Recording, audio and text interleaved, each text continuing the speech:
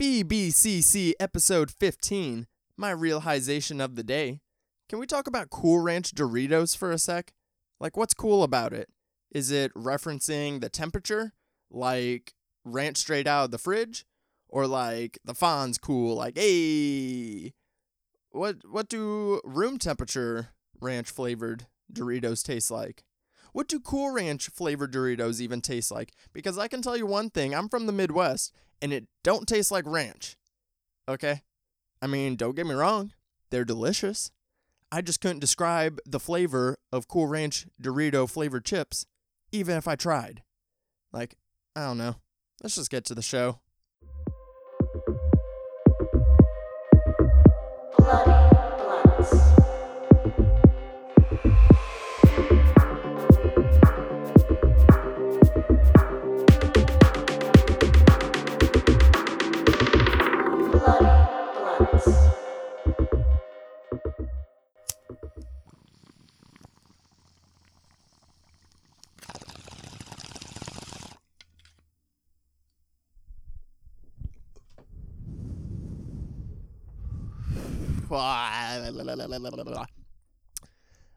Hello.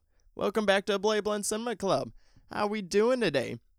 It is your boy, Devon Taylor, a.k.a. Bloody Blunts, a.k.a. Daddy Disco, a.k.a. Jesus, the patron saint of darkness. You can call me whatever you like, just don't call me late for dinner. Ha ha ha ha. I still have never really understood that saying, but I say it all the time. Shout out to my best friend's father, who passed away not too long ago due to COVID-related things. R.I.P. Mitch Coleman, but he would say that saying all the time, and it made me laugh. He was the king of dad jokes, and that one would always, I don't know, it always stuck with me, and I say it all the time. So just had to give a good shout out to him. Not to start the show off on a sad note, just had to go ahead and throw that out there because that connection will always be there. And Mitch Coleman was like my second father. I really love that man. So I have a guest for this episode, so you know how that works. I'm just going to talk a few things real quick before we get into the meat of the episode, but I am very excited. We're talking about a couple found footage movies. We were talking about As Above, So Below, and Grave Encounters, and I'll talk about the guest here in a sec. But of course, before we get into all that, just a reminder, can I talk to you guys for a sec about 5-star reviews on Apple Podcasts? I would greatly appreciate, guys, not because I want to sit here and read them and stroke my own ego, but because I want to be able to spread the show out and get it into more ear holes. So please go write a 5-star review, leave a few sweet words. I would greatly appreciate it. And if you do that, I'll love you forever and let you keep your soul. So please go on iTunes and write a 5-star review for the Bloody Blunt Cinema Club. Share the podcast with your friends as well. Share it on Instagram or Twitter. You know, fucking Spotify has the share thing on Instagram. Do that. Let me know what you're doing when you're listening to the podcast. Things like that. But please, leave a 5-star review. I would greatly appreciate it, so that way we can grow this bloody club even bigger. Next note before we get to our special guest is, I've been slacking on this giveaway that I've been telling you guys about.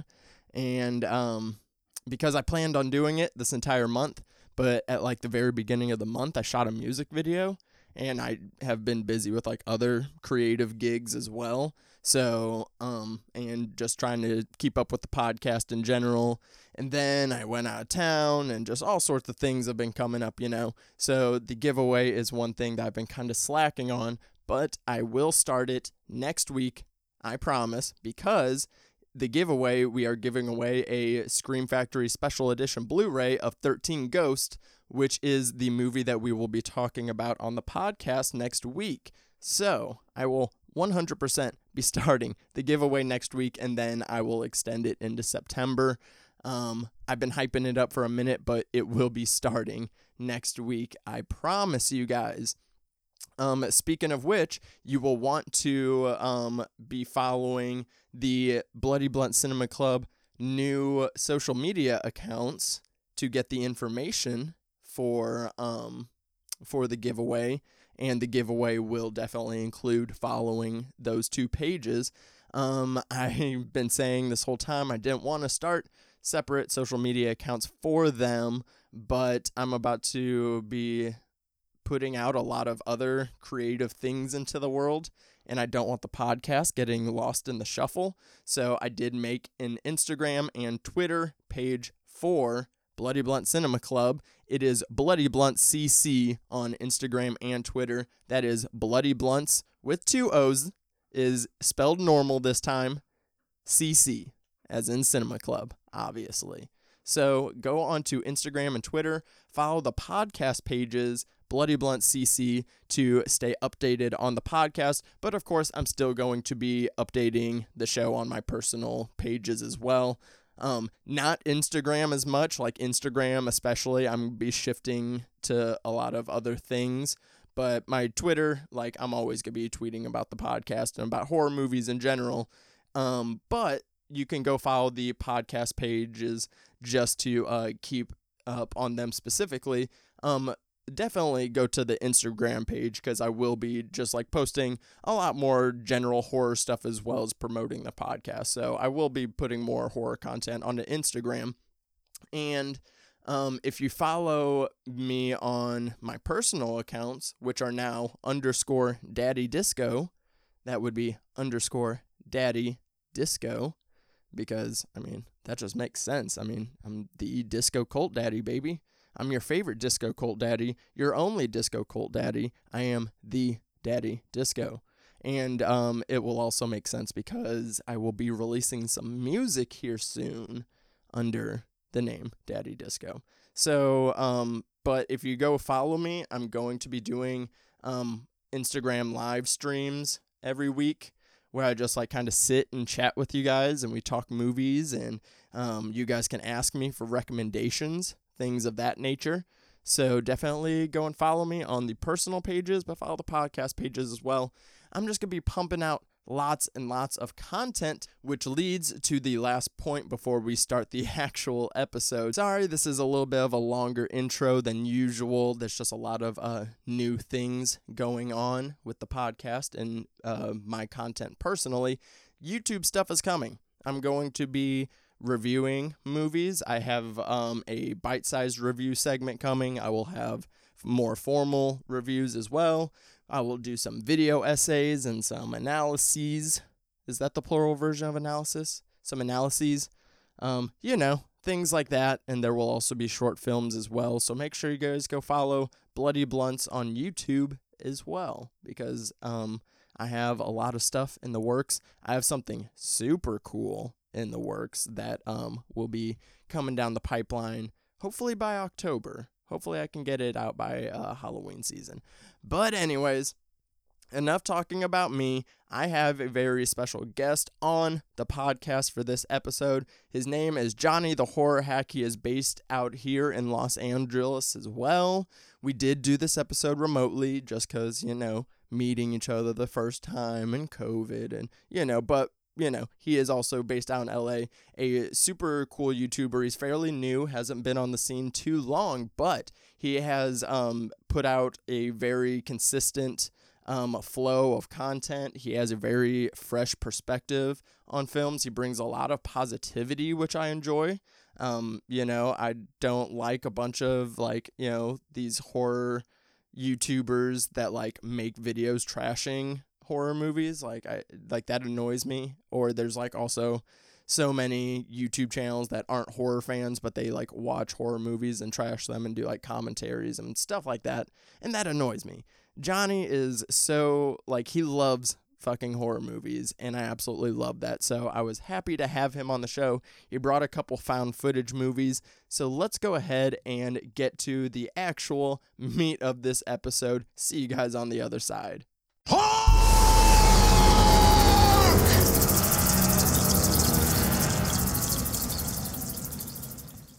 Alright guys, welcome back to the Bloody Blunt Cinema Club, and after that little brief intro, I'm ready to introduce my guest for this episode. We are talking a couple found footage horror movies with Johnny the Horror Hack. How you doing, my man? How's it going, dude? Thanks for letting me come on the show. I've listened to a few of your episodes. It's pretty sweet, so I'm ready to talk some horror with you, man. Hell yeah, I'm super excited. I found your channel like it was like a month or so ago, and I caught a few of your reviews because one thing that I noticed that you do is like you have a nice selection of reviews, like not just doing the popular ones, but you're like keeping up with like a lot of the indie streaming ones too, which are harder to find like, you know, reviews and inputs for. So that's how I found you, and I absolutely love your stuff, man. Awesome, man. Yeah, I appreciate it. Yeah, I try to well, especially now when, you know, nothing's coming out in the theaters. Yeah. You're really looking for those. But you know, even when we were going strong in the theaters and all those movies were coming out, I still really enjoy finding some hidden gems and stuff that's on Amazon Prime or Shudder, Mm-hmm. because I just think those are just the best ones. I mean, yeah, don't get me wrong, because I love the theater as much as anybody. Absolutely love the whole experience and stuff. But then I kind of started getting towards that route as well. Of just like, yeah, like over the past few years, like the streaming services have really revolutionized indie movies, especially horror films for sure. I mean, I absolutely love Shudder, so that shit's fantastic. But yeah, so you have a YouTube channel and you do a show and you do some reviews. Like, when did you start that? And also just like, when did you really get into horror in general?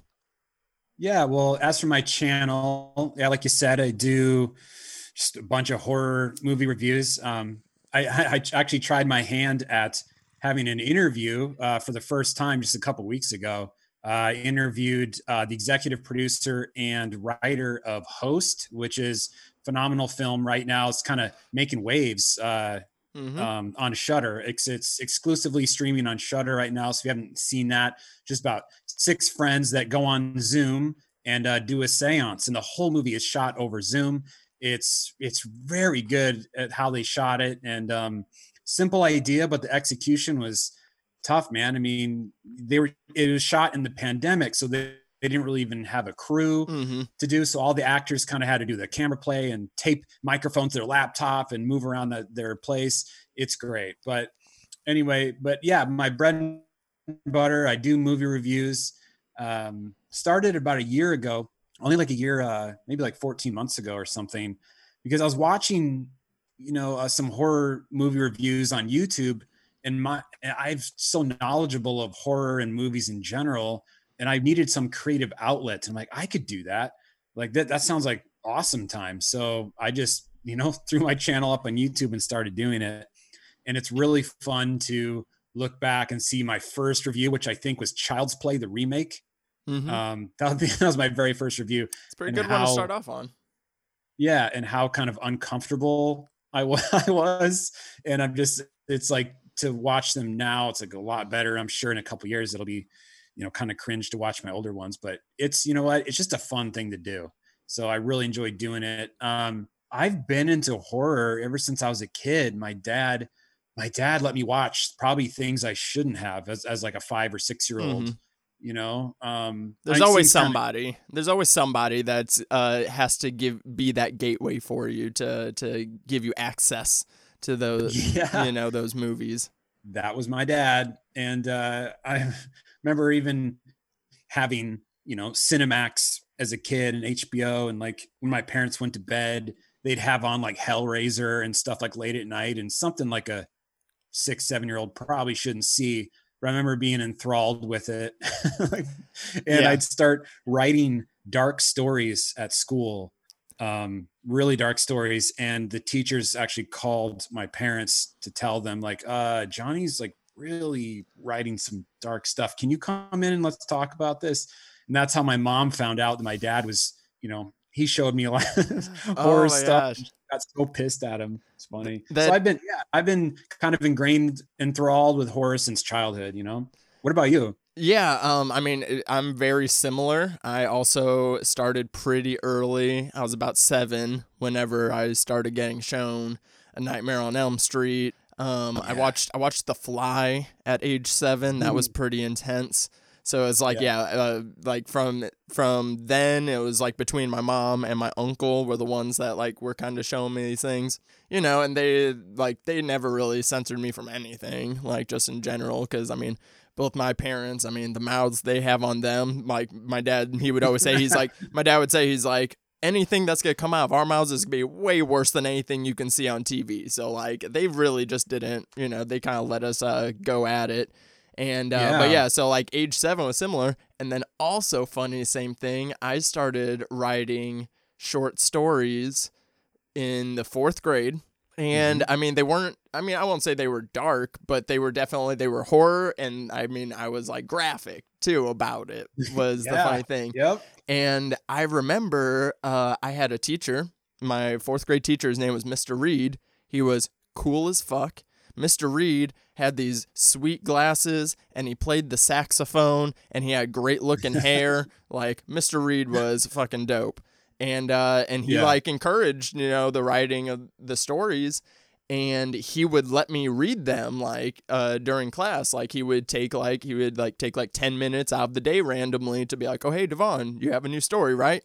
And then he'd let me go up to class and he'd let me read the story aloud. And oh, wow. Yeah, it was super cool. So I like got to do that, and it was super fun because I would just write my classmates as the characters into the story, and I very much had just like a formula that I had, that I was just like, so that way I could just like kind of plug and play.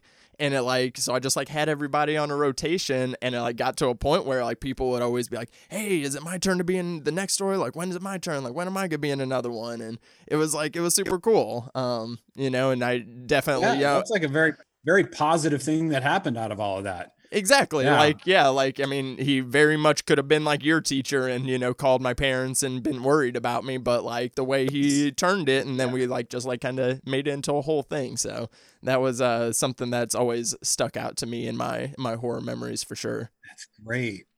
Yeah. And you think that would have maybe discouraged me because, it's like, oh no, I only wanted to do it because it was trouble. It's like I liked that feeling, the rebellious feeling. Yeah, of course. But then my parents didn't do anything to me. I didn't get in trouble or anything. I'm just being creative. It just happened. They understood that. They knew I wasn't going to do anything psycho, That's great. And I mean, at least you had one roadblock, but you got past the teacher. You said, fuck them, because your parents were cool. So at least you had them. They also didn't give a shit because I'm like the 5th kid. And after 5 kids, they're just like, I'm fucking tired. I don't want to discipline. They're not even keeping track of what you're doing anymore. No, not at all. I come from a family of like a lot of kids too, so I totally understand that. But yeah, so to also dig like, a little bit further into your horror tastes and stuff, I asked you just if you had a couple hidden gems or recent watch recommendations that you wanted to shout out before we got into the main movies for the show. Yeah, I had a few. Because my favorite types of movies are like, if you got Satan, demons, possessions, like dark religious imagery, psychological disturbing shit, that's what I'm in. That's kind of like my favorite. I mean, I like all subgenres of horror. I mean, there's always something great in 80s slashers and 90s stuff, like kind of the cheesy I Know What You Did Last Summer and like Scream. Those are just fun. Those are fun ones. But it's like the really ones, kind of like the slow burn, bleak, psychologically disturbing stuff. And if you throw in some paranormal shit, I'm all for it. That's kind of my favorite ones. One that I really liked recently on Shudder was Metamorphosis. Did you see that? The Korean possession film? I have not watched that one yet, but it's on my Shudder list though. Metamorphosis is great because it's like a more of a modern take on the typical possession film. It's how these people are possessed is very unique. And obviously I don't want to give it away. I think people should just go watch it. And I know it does have subtitles, but I feel like if some people are discouraged from watching foreign films, and they really shouldn't be, I know I was kind of like that. I'm like, I don't want to read. I'm like, man, like, but really after about 10, 15 minutes of watching it, you kind of almost forget that you're doing it. Yeah. So I really think you should. And same with Train to Busan. Do you remember that? Did you ever see Train to Busan? I have not watched Train to Busan yet either, but now that Peninsula's out, I'm going to go ahead and watch both of them. Just a couple more I'll rattle off here because I really want to get these out. Oh, please do. I I really enjoyed The Devil's Candy. I don't know if you've seen that about the. Yes, you I like that have. one? Absolutely love the Devil's Candy. That one is so good. I love that one, and it's like I never get sick of it. Some good old heavy metal horror, like Exactly. I And like absolutely. Deathgasm fucking rules too. Like, Deathgasm also fucking rules. Oh man, Deathgasm is one that I plan on covering on the show at some point because I absolutely Yeah. love Deathgasm. Jason Leigh Howden was the director of that one.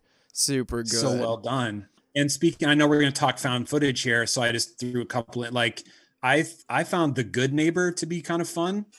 I think Jimmy Kahn is in that. It's about like the old guy across the street, and the two kids are spying on him, and they keep fucking with him. Like they put an alarm in his house and wake him up in the middle of the night, and they try to make him think that there's a ghost in his house. I don't know if you've Whoa, ever that sounds seen that. fun. No. The good neighbor, and of course things go wrong, as always. 13 cameras. I don't know why I'm a sucker for that movie. It's And there's a sequel for that one too, right? Yep, 14 cameras. Pretty brilliant. Fucking brilliant. But watch 13 cameras because it's the villain in it is the most disgusting man, vile you could ever think of. He's this guy that rents out houses and he spies on the guests, and he's just perverted. And I don't want to spoil anything, but he really gets up close and personal with these people. And he's disgusting, and it's really great. That's another one that's like sitting on my Netflix list. But oh man, it always makes me so happy that the guests have managed to like bring a bunch of movies that I haven't seen either. So these are great recommendations for the audience for sure, but like for me in general as well, because like very much on the same wavelength of I like things, you know, sadistic and dark and like really fucked up as well. Yeah, we're definitely on similar pages for sure. My recommendations are in line with some of them. They're both found footage films because that's what we're talking today. And this will kind of be a preview of a future episode because there's going to be a whole found footage month for Blade Blend Cinema Club. But as this like kind of preliminary episode, two of them that I watched out because one of them I just watched this week, and it's by the director of As Above, So Below, and that'd be the Poughkeepsie tapes, Poughkeepsie tapes, not Poughkeepsie, Poughkeepsie. But I just watched that one. That one it's an infamous one, just because it's been known for just being like one of the scarier of the found footage, and that's just like real dark and grotesque and stuff. And it kind of had this weird reputation as well because the movie it didn't get picked up for distribution rights like after it premiered at festivals, and then it just got shelved. But it got shelved for it literally didn't actually get a Blu-ray release until 2017, and then that's also like whenever it was like made like widely available to stream. But even up until 2017, it was kind of one of those movies that was just like if you like had a copy of it that you got from someone else or that you found on some weird website, you know, like probably on Reddit or Tumblr or some shit, you know, and it was like kind of one of those things like, oh hey, like you can't find this movie anywhere, but I got it and it's fucked up and it's weird. And then since it like didn't have a production company behind it backing it, the opening credits didn't have like any logos in front of it. So that made it feel even more real because it's a found footage mockumentary. So it has this weird reputation already. And it is pretty fucked up. It's about the mockumentary is like kind of like one of those like serial killer case files that you would see on TV. And they're talking about this just like most notorious serial killer from the 90s that no one knows about.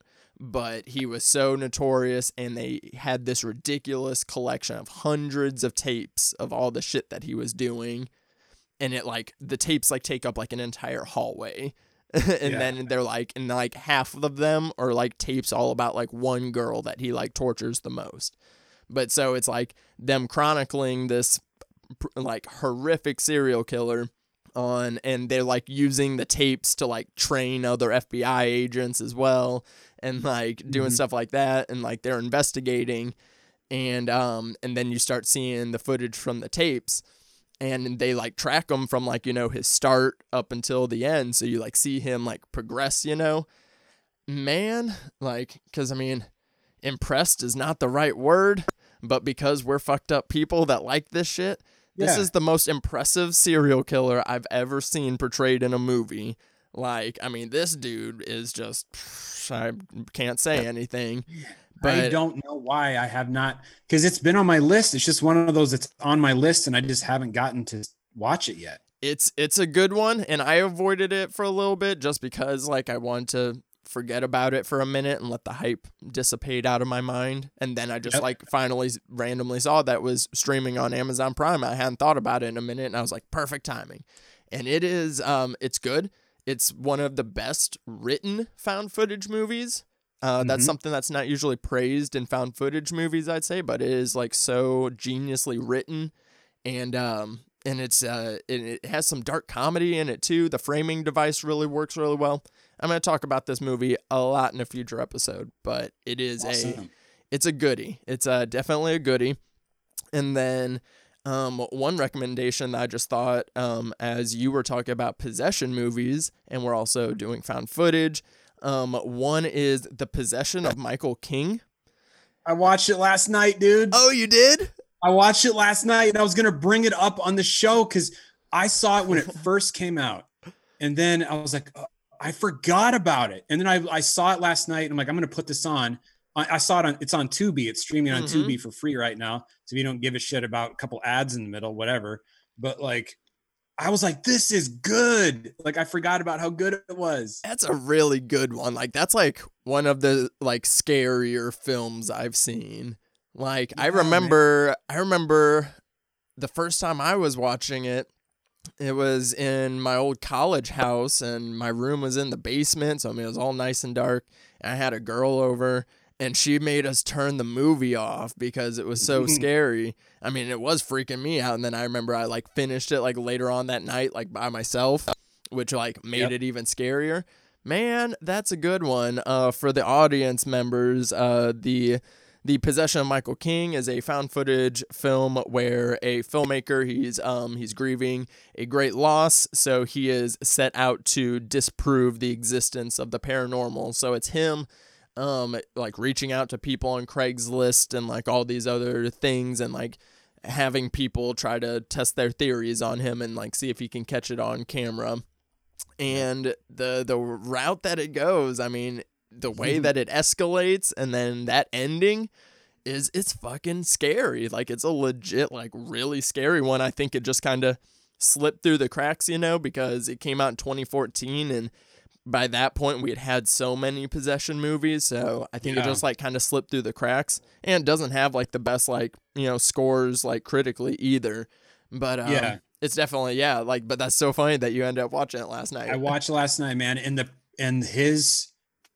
progression of how just his face and mind is deteriorating throughout, like the kind of slowly, it's, you know, he's starting to get bags under his eyes, and it's just like he's getting more haggard every like 10 minutes. It's great. He's deteriorating in front of us and getting more mad. So it's great. He did a great job, that actor. Yeah, like you definitely really feel like the pain that he's going through, and him like really trying to process this, and then like, you know, using that grief and, you know, possession as a literal metaphor for it.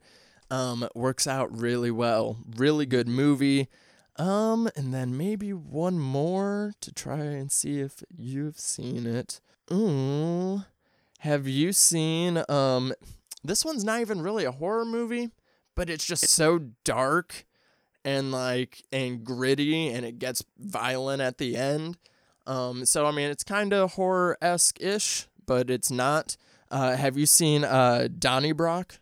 No, I haven't. It's a movie with Jamie Bell and Frank Grillo. And I love Frank, man. Frank Grillo is badass. Donnybrook, not Donnybrook, sorry. But Donnybrook, it's cool. Jamie Bell, Frank Grillo, and also the gal from Margaret Qualley from Once Upon a Time in Hollywood. And this movie came out a couple of years ago, and it's this real it's like a backwoods noir movie where you have Jamie Bell. He's this struggling dad, and you can tell he's just like, down on his luck and shit. And he is preparing. He wants to go seek out this bare knuckle fighting tournament called Donnybrook. And while he's on his way to this event, he's being pursued by a psychopathic drug dealer, played by Frank Grillo. His character's name is Chainsaw Angus. I need to throw that out there. Okay. That's one of the best names of any character ever. And then Margaret Qualley is his sister, and so they're kind of after Jamie Bell's character. And then, so the whole movie, it's building up to this fucking bare knuckle tournament, And I mean, just the whole movie is just so dour and cold, and just like, and there's just no hope in this movie. Like I'll throw that out there now. Like, that's not a spoiler, but like there's just no hope in, like, it's like one of those kind of movies. And then like once you do get to the tournament, the fucking fight scenes are pretty gnarly. So nice. So since you like the bleakness, that is one that I would recommend for you to check out. And if I don't know if I've ever seen, but I really enjoyed, speaking of bleak, I really enjoyed, as a more major release, but The Lodge that came out in January. Did you see The Lodge? Yes, I did see that one. Fucking just very sad. Slow burn, bleak, fucked up. You're just like, oh my God, at the end. An overwhelming sense of dread. Yes. And I like how it made me feel. I remember at the end of that movie, I actually saw it in the theater because it's still in January this year, I believe, end of January, maybe even early, in January. And I remember leaving, and other people, I looked at their faces and they're just like, oh, kind of had but I had the biggest smile on my face just sitting there. I'm like, yes, like that made me feel kind of fucked up. And that's what I like. I like when a movie can make me feel like that, because not a lot can, it's like I seek that out. Oh yeah. So. Like that's, I mean, we're right here, man. Like I feel like that all the time. Like I told my girlfriend the other day, like earlier this weekend, we were like trying to figure out what movie we watch, and she goes, can we watch something not weird or scary this week? I was like, yeah, it's cool. I'll and then whenever I was like going back to my place, I was like, yeah, I'm gonna go watch. I was like, I'm gonna watch some real fucked up movies tonight. And she just like kind of looks at me, and I was like, this is just what I'm after tonight. And I watched Impetigore and Poughkeepsie Tapes. And I mean, those are both pretty dour, but like still didn't even like do it for me. And Impetigore is fucking, I told my lay, I go, I love when horror movies have the nerve to kill children. Yeah, man, we were drowning babies. They were drowning babies. Like, oh my God. But yet I was just still watching, eating popcorn, like, they're drowning that baby right now. Okay. And that movie still didn't do it for me. But yes, I'm on that same quest as you, my friend. So as we go ahead and get ready to get into the main features of the episode today.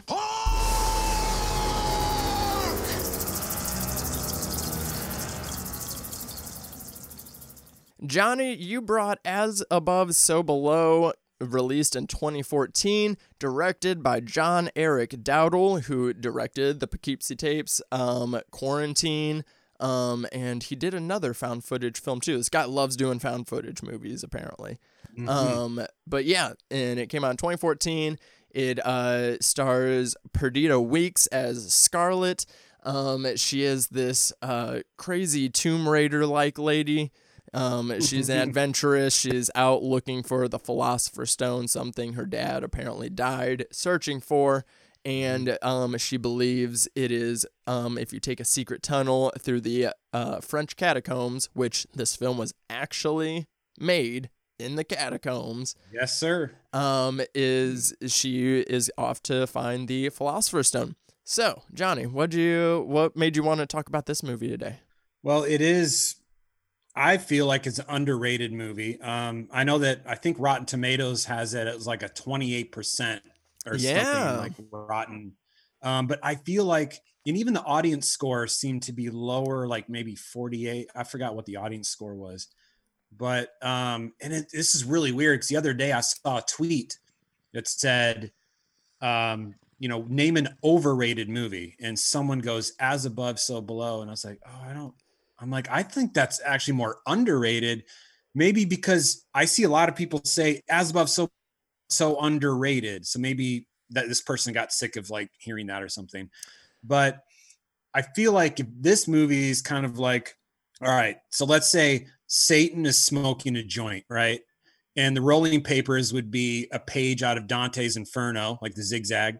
He Mm-hmm. rolls it up with some sort of Indiana Jones kush, dipped the end of it in embalming fluid, and took a couple hits. And I think that's what As Above, So Below. That's a Kind- that's kind- That's a pretty aptly description. I love that very vivid description because that leads straight into the opening segment of talking about the movies. That's the genre grinder, where we take the movie and we grind it up all nice and fine into the subgenre so we can really appreciate the complexities of this movie. So, As Above, So Below, of course, we have the found footage angle that's there. But then, we rolled into this joint rolled by Satan himself. We have some adventure horror in there. There's a lot of like kind of thrilling adventure sequences. Like I said, like it. Watching this movie the whole time, all I could think was, why hasn't there been a Tomb Raider found footage horror movie? Why hasn't that been made yet? Yes. That is pretty much this movie. Really, if they just changed their name to Lara Croft, this would be a Tomb Raider movie essentially, and I think that would be really cool. But yeah, so you have some adventure stuff as well, and then obviously you have some crazy psychological horror stuff going with everyone pretty much kind of going through their own 7 rings of hell in this, like, as they all kind of deal with their personal demons as they go deeper and deeper into the film. So like what parts of those subgenres like really work for you? I mean, all of that. And I love that one of the most effective things a horror movie can do is have this claustrophobic feeling, and it's like kind of like in, I guess, like an Alien or something like that, when they're on the ship and they're going through those tight corridors and there's freaking aliens in there. You feel very claustrophobic when in this movie there's a scene where they have to dig through bones or like very small tunnels, very small passageways, going to fucking wells, and it's like everything is so tight and it feels like you can't breathe almost even watching this. And they're not going up, right? They're going deeper and deeper and deeper into the bowels of this hell.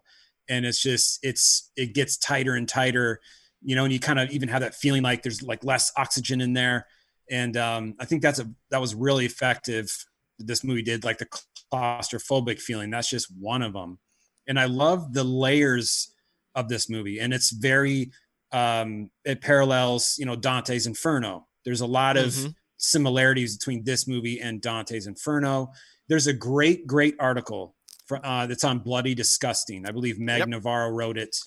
Have you read that? Yes, I did. I was reading that one a couple days ago. Yeah. Right. And it's like, she beautifully, lays out how this is similar to Dante's Inferno, how like they're kind of like in this limbo down there.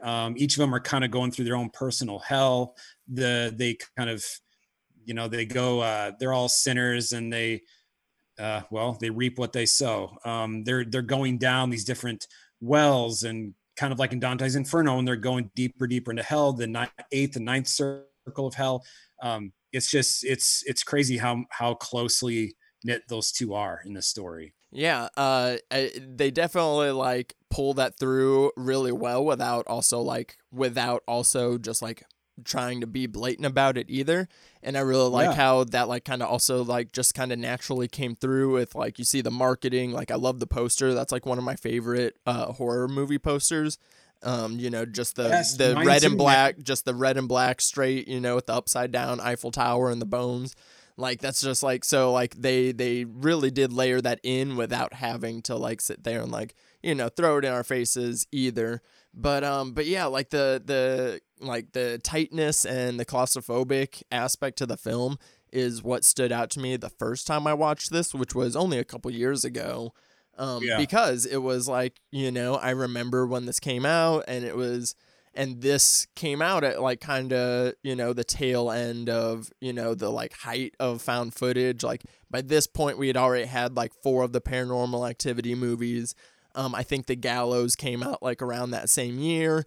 We were kind of getting that found footage fatigue when this film came out. So I think that might be part of the reason that it just got trashed.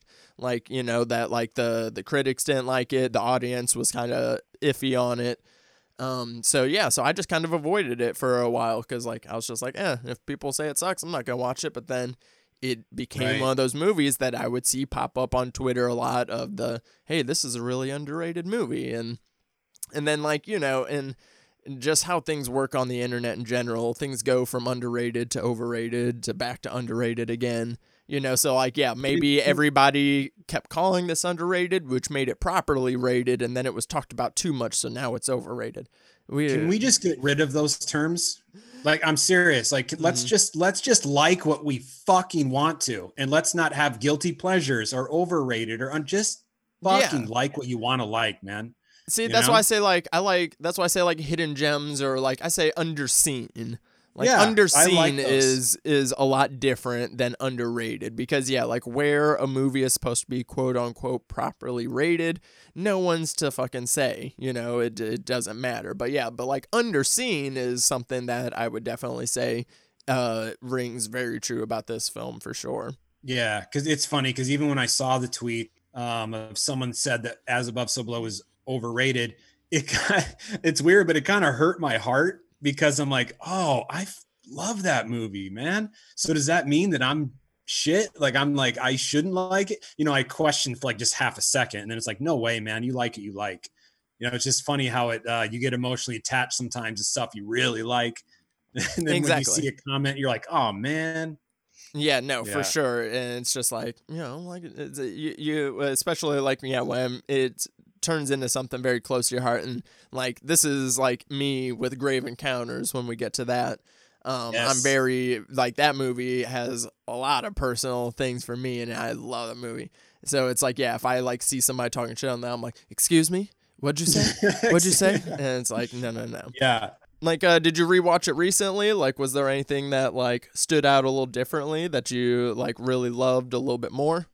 I just loved how I love a movie with a good opening, a good hook. And I think a lot happened even before they went down into the catacombs. Like when she was sneaking into Iran to like go underground and get that rose key and all of a sudden you have, a time limit. She needs to get this thing before the fucking tunnels blow up. And so there's an alarm going off. There's red lights. She's trying to get the inscription of this rose key thing.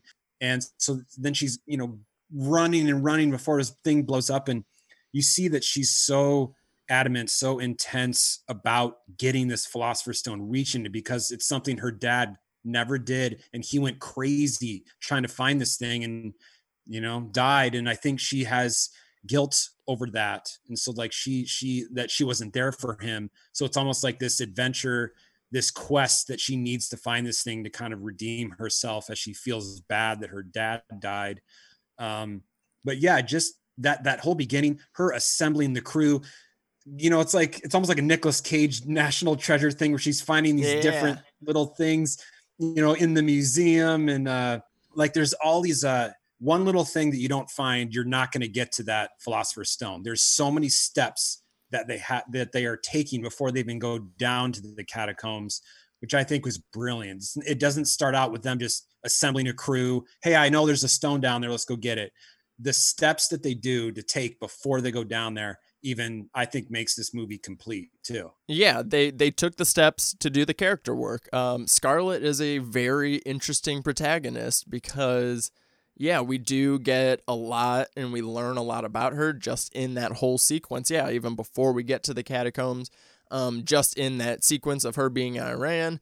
And then whenever she comes back, and then when she figures out that she needs her ex again, so then like that encounter, just between that encounter, you learn a lot about their relationship and also a lot about her, that yes, she's very smart and resourceful and everything, but she's also a little bit, what's the word I'm looking for? Reckless.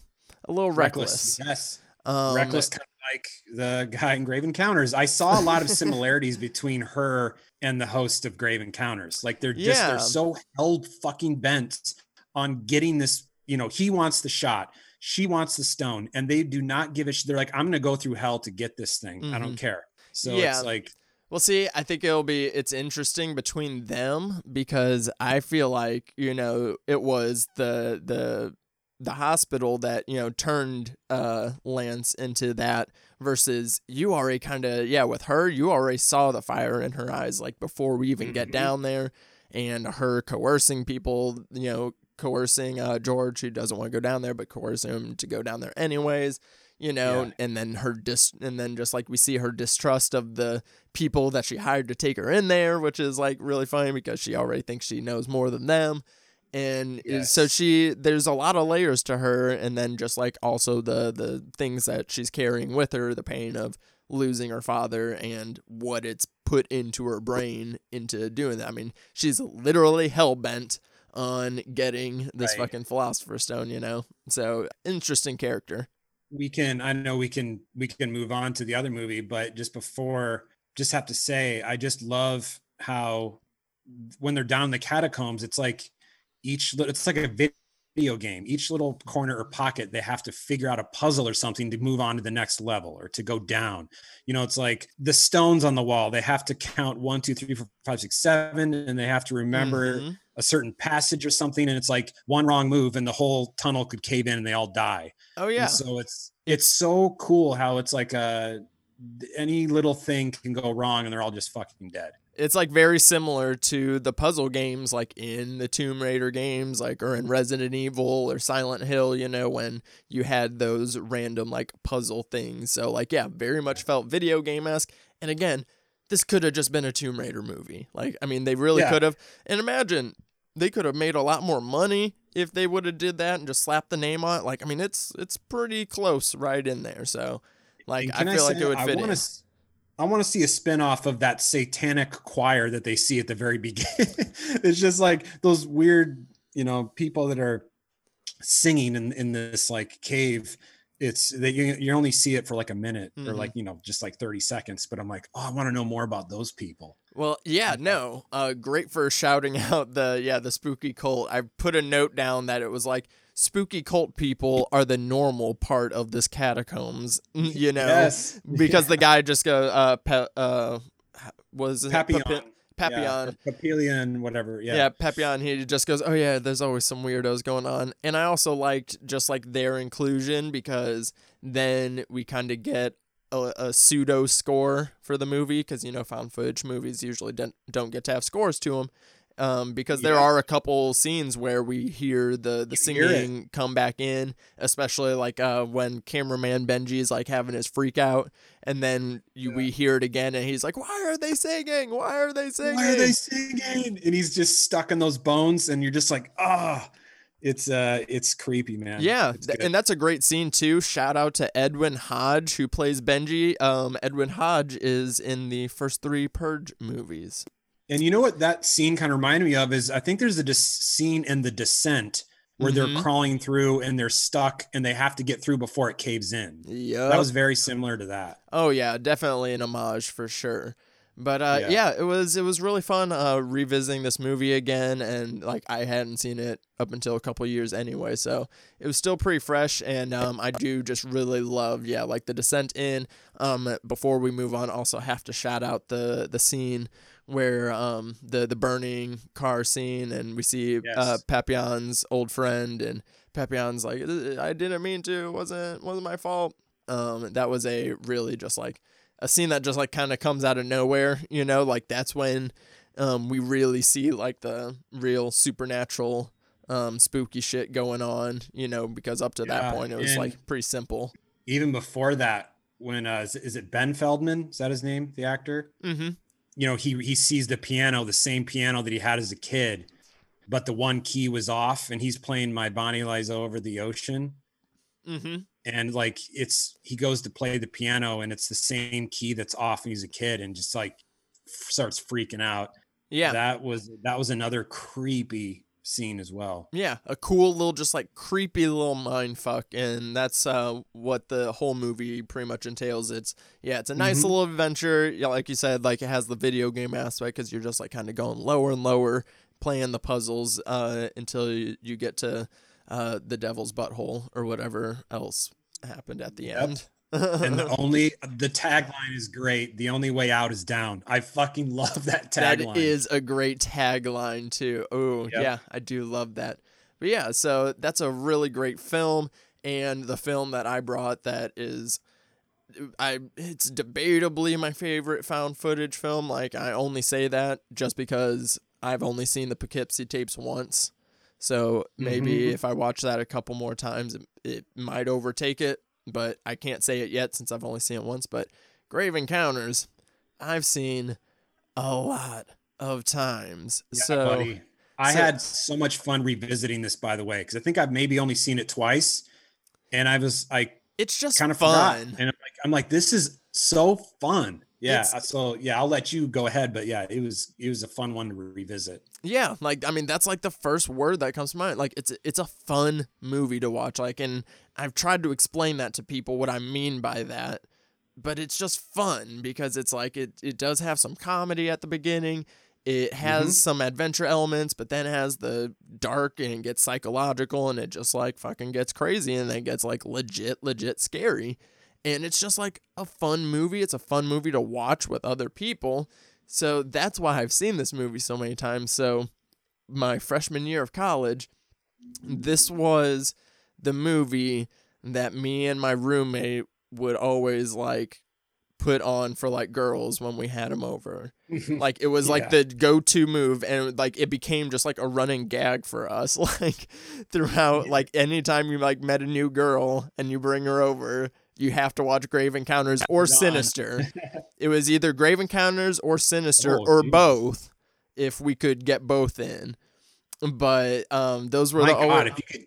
Sinister is a bold move for a new girl. It is. Because at least Grave Encounters has kind of like that comedy element a little bit. Nah, Sinister is if you really want to just scare her, you know. So that was always the deciding factor. Like, if they were if the girl was like, oh yeah, I like horror movies, they're like, okay, let's do it. But yeah, so we watched this movie a bunch of times because it was like, oh, we know where all the scares are coming, you know, and you could, you know, mess with them. And it was, you know, like that was the Netflix and chill move right there before the fucking term was coined. But so I've seen this movie many times. Let me pull back to my notes. Grave Encounters, released in 2011, written, directed, and edited by the Vicious Brothers, who would be Colin Minihan and Stuart Ortiz.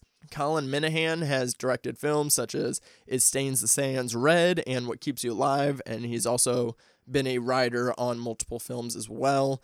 A big fan of his. I got to interview him at Overlook Film Festival. Oh, and cool, we talked about this movie for a little bit, and I literally told him, I was like, hey, your movie may or may not have gotten me laid multiple times in college. And he was like, that's all I want out of movies, man. I was like, fuck yeah, he gets it. That's great. But yeah, so I absolutely love this movie. Little quick synopsis on it is Lance Preston and his crew, they were shooting for this TV show that was very much like a Ghost Hunters-esque show. Like, this movie feels like straight out of the Sci-Fi Channel. And you get like a cool little intro. Just the little quick hook at the beginning is talking to a producer, the guy that, you know, assembled this found footage, saying, hey, we didn't doctor this. This is from 75 hours of them recording for this episode. Everything was going great. It was episode 6, I believe, that went awry. And they are at the Collingwood Hospital, and they you know, most of them have become skeptics by this point. It's all bullshit.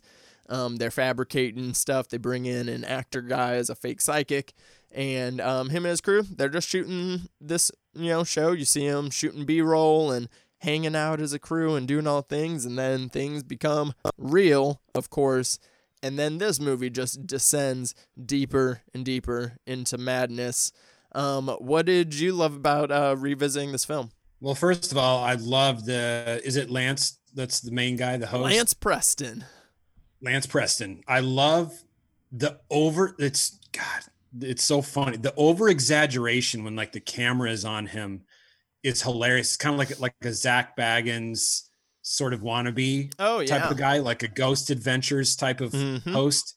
And of course, I think they did that on purpose because he even kind of had that same haircut and like look to him. I just love how he's so intense and he's, anything to get the story, anything to get the shot, how he'll, fabricates a story with the gardener before they even go in the building is hilarious. So he's like, I seen a ghost over there. Like, he's like, you heard him right here. He saw a ghost, and it's just, it makes you smile and laugh. And that really, made me smile. I love that. But just the setting inside was so good. All the different tunnels and rooms and everything from the lime green tile that was kind of like I don't know if it was like a bathroom. It kind of reminded me of the lime green in The Shining when the woman was in the bathtub. They had everything from the eerie color. And when they shot using the night vision too, kind of grainy like, that was great how they shot it. And I love, kind of like the same thing as above, so below. They're like in this limbo. They're trying to get out. And when they think there's a door, it's a dead end. So I love that aspect of it too. Yeah, it's some of the few things I love about this. Like, I mean, the first 30-40 minutes of this movie are just like, I absolutely love it so much because I'm laughing so much at, they really went authentic into just how the production of this show would go. And, the attitudes behind the different people of the crew, we get to know the other members of the crew, which I really enjoy, that we get to know TC, the camera guy, and Matt, the gear gadgets guy, and Sasha, occult specialist. And, so it's like you really get to know each of them, and they really do build out Lance Preston, this host. And just all that really plays into, I wrote an article, I think it was like a year or so ago, for Nightmare on Film Street, and it was called Horror Footage 101. Yeah. And it was this article that I wrote basically saying what are the keys to a successful found footage film, and kind of laying that out and, using different examples.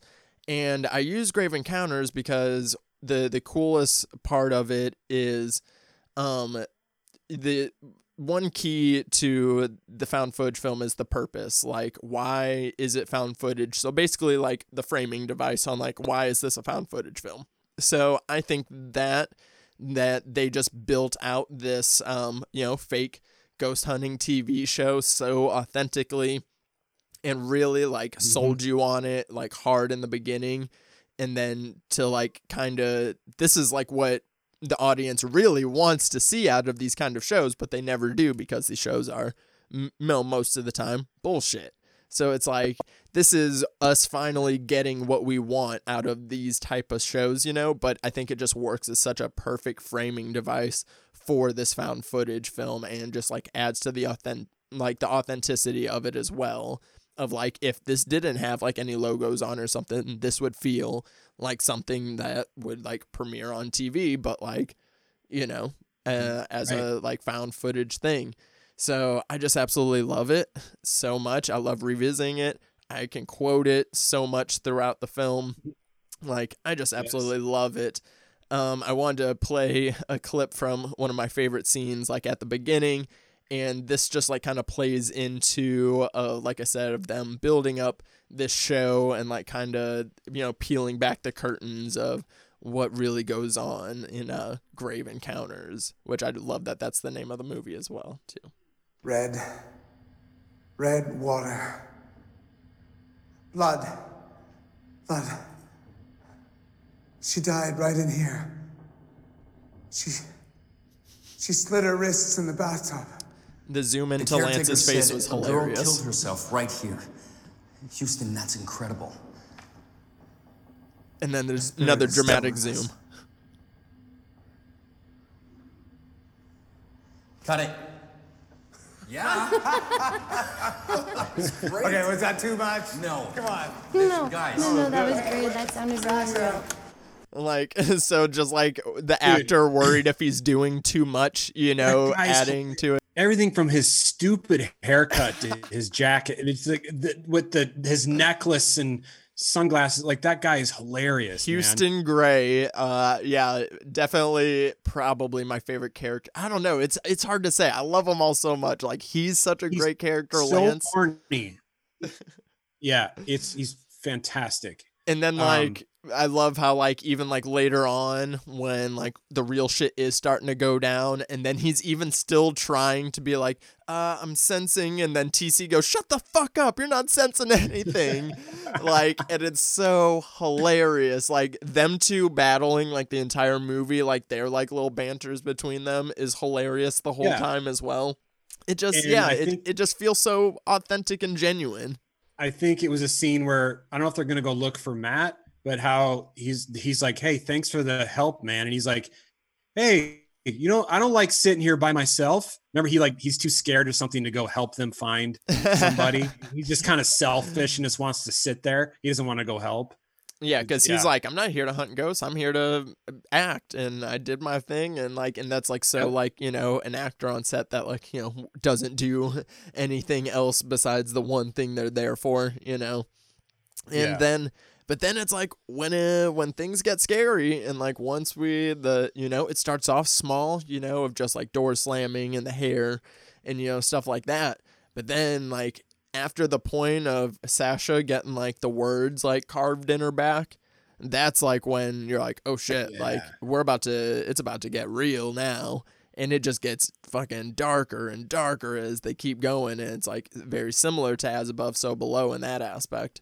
Yeah, and one thing I thought that they did a good job in this too was I feel like in a lot of horror movies, less is more. I don't want to see a bunch of CGI. I think it's better. It's more terrifying what you don't see. Like there'd be a shot in this movie where a long shot, and I think Houston was down the hallway and he gets picked up and he's kind of getting choked in the air, and you don't really see what's doing it to him.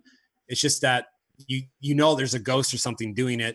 And even like the arms come out of the walls, like that was somebody's arms. It wasn't like all CGI. And even when they showed like the demon face of the girl that's facing the wall and she turns around and her eyes and mouth kind of open up, that's not too bad. It was still tasteful. No, I like that. I remember that's like the scene in the trailer, which kind of sucks because that is one of the like better scares of the movie for sure. But yeah, like I didn't mind. Like, yeah, the CGI doesn't look the best, but at the same time, like for the found footage and like the quality of the video that they're getting anyways, it kind of makes sense, And it like, I don't know, like because it adds to just this, I don't know, this weird, the out of time vibe, because like how it's like fucking with the time and stuff too. So it's just like, so these creatures are more even like, this is more than just ghosts, So it's like, I can be forgiving of what the CGI does in it. But I mean, for the most part, I think it works. But then it's like, we get past like, the middle of the film, we get the ghost show of all the scares and all the big jump scares and visuals, but then it's the third act that I find just the most effective, because now you see all the characters that are still alive going crazy, and you fucking whenever fucking what's the Gadgets guy's name? Will, I think. When the Gadgets guy goes crazy. He has a like really good convincing scene, because like he disappears for a little bit, they can't find him, and then they find him later, and he's in a like hospital gown, and everybody like at this point had already had the little hospital tags on as well, but he's like in the gown. And great add-on, yes. And it's like, we can't go until we're better, and they're all like, what?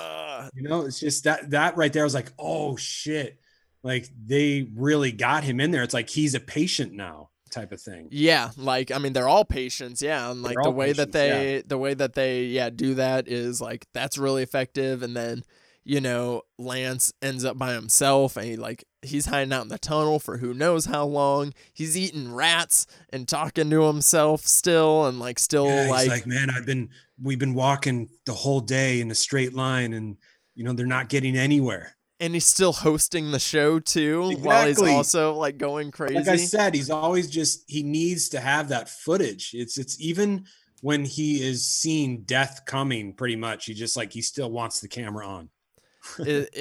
I love it so much. Like it's a fun ride from start to finish, and it just keeps getting weirder, and fucking with the time and the geography of the hospital is such a great setting.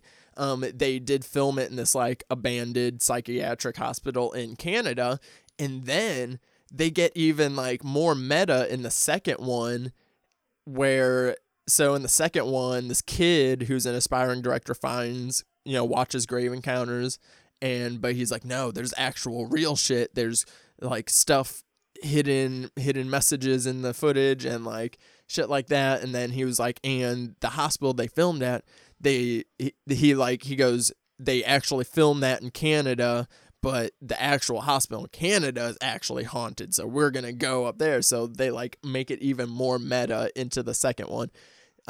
People are kind of split on the second one. It's still written by the Vicious Brothers, but does have a different director, and it came out pretty quickly afterwards. I like the second one, so I don't know if you've seen it, but since you enjoyed the first one, I would definitely say check it out. It's interesting. It has some interesting ideas. Yeah, I haven't seen it yet, but I saw that it was on. It's streaming somewhere. I don't know. It's if also it's on Prime. Or Prime. Yeah, okay. Both of them are on Prime right now. Yeah, I might even watch that tonight. Yeah, they're both on Prime right now, and I would recommend checking it out. It's they bring Lance Preston back in, like Lance Preston's in, and he's chewing scenery like a motherfucker. And they do like kind of repeat a lot of stuff from the first one, but at the same time, like they'd amp up, some of the scares and some of the gore and effects and stuff. So it's a solid sequel. So I would recommend that to the audience as well. If you guys dig Grave Encounters, definitely check out the second one.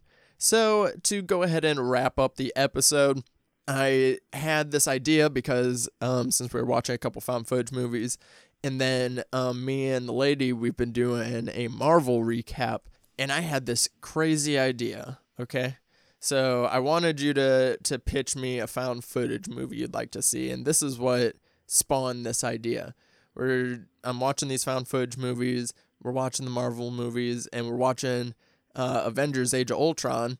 There's the scene where the Hulk is mind controlled by Scarlet Witch. She makes him go crazy, and he like goes on a rampage through a city. And then I was like, yo, Marvel would never do it, but a Hulk found footage movie would be crazy. It could be just like put together of like footage from like the civilians like seeing these like rampages, and also like banners like like scientist vlogs or whatever. Like it could like take place like before, like they could even weave it into Marvel if they wanted to, and it could just take place before and everything. But as like a solo, just like standalone like Hulk movie as a found footage horror film, or the whole like first half of it, you don't even know it's a Hulk movie. It's a found footage movie, and then like halfway through, you're like, what? It's the Hulk. Dude, like I don't know. That'd be nuts, right? Like wouldn't that be nuts? So like, what's a interesting concept you think would work into a found footage film? I've always been into death, and it's fascinated with death. I used to work in a funeral home in Iowa for like 3 years, and I helped out with everything. I saw everything. It's just so intriguing. So I thought it'd be kind of fun to have a found footage where I don't have this fleshed out yet or anything, but it's like a guy or girl that's been buried alive with the camera, and the killer that put them in there, put them in the casket, buried them alive with the camera, and it shows like the last minutes of their life. They're kind of documenting, the person that's buried alive is documenting themselves, and the killer goes and maybe offs himself or whatever, and the killer is found, I don't know, years later somewhere, maybe with like a note in his pocket or something that's a map to like where this grave is, and they go and exhume the body. They find the tapes, and the camera, and they go, and now we're going to witness what happened to this person, why this person was buried alive, as they're watching these tapes. And so you see the story unfold as why and what happened to this person. Like, why did they get buried alive? Huh. Interesting. That's like a darker twist on like Buried, the Ryan Reynolds movie. Oh yeah, I love one. that movie. But yeah, that's like an even just like darker twist on that, and then like just like watch somebody just like spiral and die. Like that's pretty fucking dark, man. I dig it. I thought it'd be cool. Yeah, like their last moments, and they're freaking out and stuff, and just they know they're done, and so they're just gonna say whatever into the camera, and just you see them kind of freak out, maybe eventually slowly die, and then we get the real story later, after they find the killer that's dead, and they find the map to the grave, and they exhume it, and they get the tapes. Yeah, I'm not sure what the story would be, but that's kind of like the overarching. I dig it. I'm into it. We need to get. we're gonna write these movies. But I didn't want to pitch this one to you because I have this idea that I haven't fleshed out yet, but it has to do with it's a horror comedy with a discount funeral home. Think of like a funeral director that's a sleazy car salesman, but sells shitty caskets and shitty urns, and just their process they do is terrible. They have they use pizza ovens for the cremation. It's like, I'm trying to think of actors who could play this person, but, and he buys cheap embalming fluid. And one time he buys something off the black market. He doesn't know, because he gets everything cheap. He's a cheap ass. But he doesn't know this embalming fluid is tainted and has been blessed by this demonic cult, so that when he embalms his body, they come alive and fuck with them. So that's kind of like one little idea that's not fleshed out that I feel like I want to write. That's a cool one too. I could see like a Michael Shannon doing something like that. Oh, Michael Shannon is the shit. I think that would be like, if you like see, I could see him doing that, like, because he just has that deadpan humor delivery with it as well. I could totally see that. Michael Shannon, anything he is in, I will watch, and his voice is so distinct and cool. I love that guy's voice. Even he's great. So distinct, and even off screen, he has iconic fashion. The man has impeccable drip. Gotta respect Michael Shannon. I love when didn't he wear like a Hawaiian shirt on a talk show or something? Yeah, like a Hawaiian shirt and sandals with socks on. And I mean, he just works it though, like with the disheveled hair. Shout out to Michael Shannon. Thank you so much, Johnny, for coming on the show. This was so fantastic, and to talk some found footage movies and talk about a bunch of other movies as well. We are just we're definitely on similar pages, and we will definitely have you on the show again to talk we'll talk some more dark, intense movies sometime down the road. Yeah, man, I really appreciate coming on. This was a lot of fun. I know we've been talking for a while, but it just seemed like only 20 minutes or something. I'm just, it's a fun subject to talk about. You and I know what we're talking about. It's really fun. So I really enjoyed being on the show, man. Thanks. Yeah, no problem, man. Yeah, I absolutely love the conversation as well. If I wasn't about to go cave exploring, I would have made this episode a lot longer. But I gotta go be a cave pirate now. But where can the good people find you on the interwebs? Yeah, they can. You can follow me on Twitter and Instagram at The Horror Hack, and please follow me. Let's talk horror. And I always appreciate subscribe. So if you want to subscribe to my YouTube channel for some, really fun horror movie reviews, I keep it light. I keep it fun. I don't try to trash on films. I just tell you what I think and why you should watch them. You can go to youtube.com/The Horror Hack. And of course, that link is in my social media bios and stuff. So follow me, subscribe. That'd be awesome. I'm trying to grow this channel. Yes, that's the biggest thing that I absolutely love about your channel is the overwhelming positivity. We have enough of trashing movies online, and I can't stand it. That's what I do with this show. There will never be any bad movies, or quote unquote bad movies to make fun of. That's not what this show's about either. We are here to spread the positivity. So I always appreciate that from your channel and your presence on Twitter. So thank you so much, man. Yeah, thanks a lot, man. Appreciate it.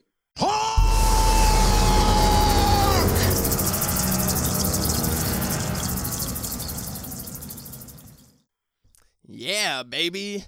That was such a fun conversation with Johnny the Horror Hack, talking a couple of found footage movies. It was kind of, I mentioned it already, but it was like a little bit of a prequel episode because found footage is one of my favorite subgenres of horror. I could definitely talk a lot more about it, so there will be a found footage horror month here on the Blade Blunt Cinema Club in the near future. Don't you worry. But Johnny was absolutely fantastic. Make sure you go follow him on Twitter and YouTube. He has absolutely great content. He's just overwhelmingly positive. He's just so great to have in the horror community in general. And I'm so happy to like see his channel growing as fast as it is. Like he really knows his shit, and we will definitely be collaborating on some other things in the near future. So yeah, just a couple more things before we go ahead and close this episode out. Don't worry, the outro will be shorter than the intro. Once again, guys, go on Apple Podcasts, leave a 5-star review. Please, it does help the show get on the trending charts and shit like that. And I want to invade the ear holes of more people. Let's get this shit, okay? Let's do it. Ugh. I'm just so excited because I have such fun things coming up in the future of the show and the YouTube channel. So what is coming up for the future of Bloody Blunt Cinema Club? I will tell you next month. We are dancing in September, talking horror musicals all month. Super excited for that. There will also be a special bonus episode recapping the first half of Lovecraft Country coming soon. I mean, the show is already going on, but we are going to do 2 recaps. We're going to do the first half and the second half with my friend CJ, host of the Below Freezing podcast. So we are going to be doing that, so be on the lookout for that as well. And then coming into October, of course, we're just going to be talking about our favorite Halloween films. I already have some great guests lined up for that and for our horror musical month as well. And then November is still up in the air. It has a few potential topics, but it's up in the air. And then December, we will close out with cold Christmas horror. Just in general, I'm not a religious person myself, but I do enjoy Christmas horror movies quite a bit, but I'm not going to just limit it to that, just like movies that take place in the winter time in general, because when you think about it, there's not as many as you would think.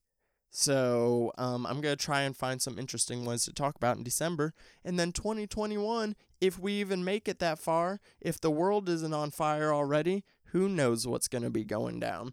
So once again, just make sure you are following the podcast pages at Bloody Blunts CC. That is Bloody Blunts CC. But that's going to go ahead and do it for this week's episode of the Bloody Blunt Cinema Club. New episodes every Tuesday. Next week, we are talking 13 Ghosts with Jessica Rose and Rachel Reeves. And make sure you are following my personal pages at _Daddy Disco on Twitter and Instagram. Until next time, guys, stay lifted.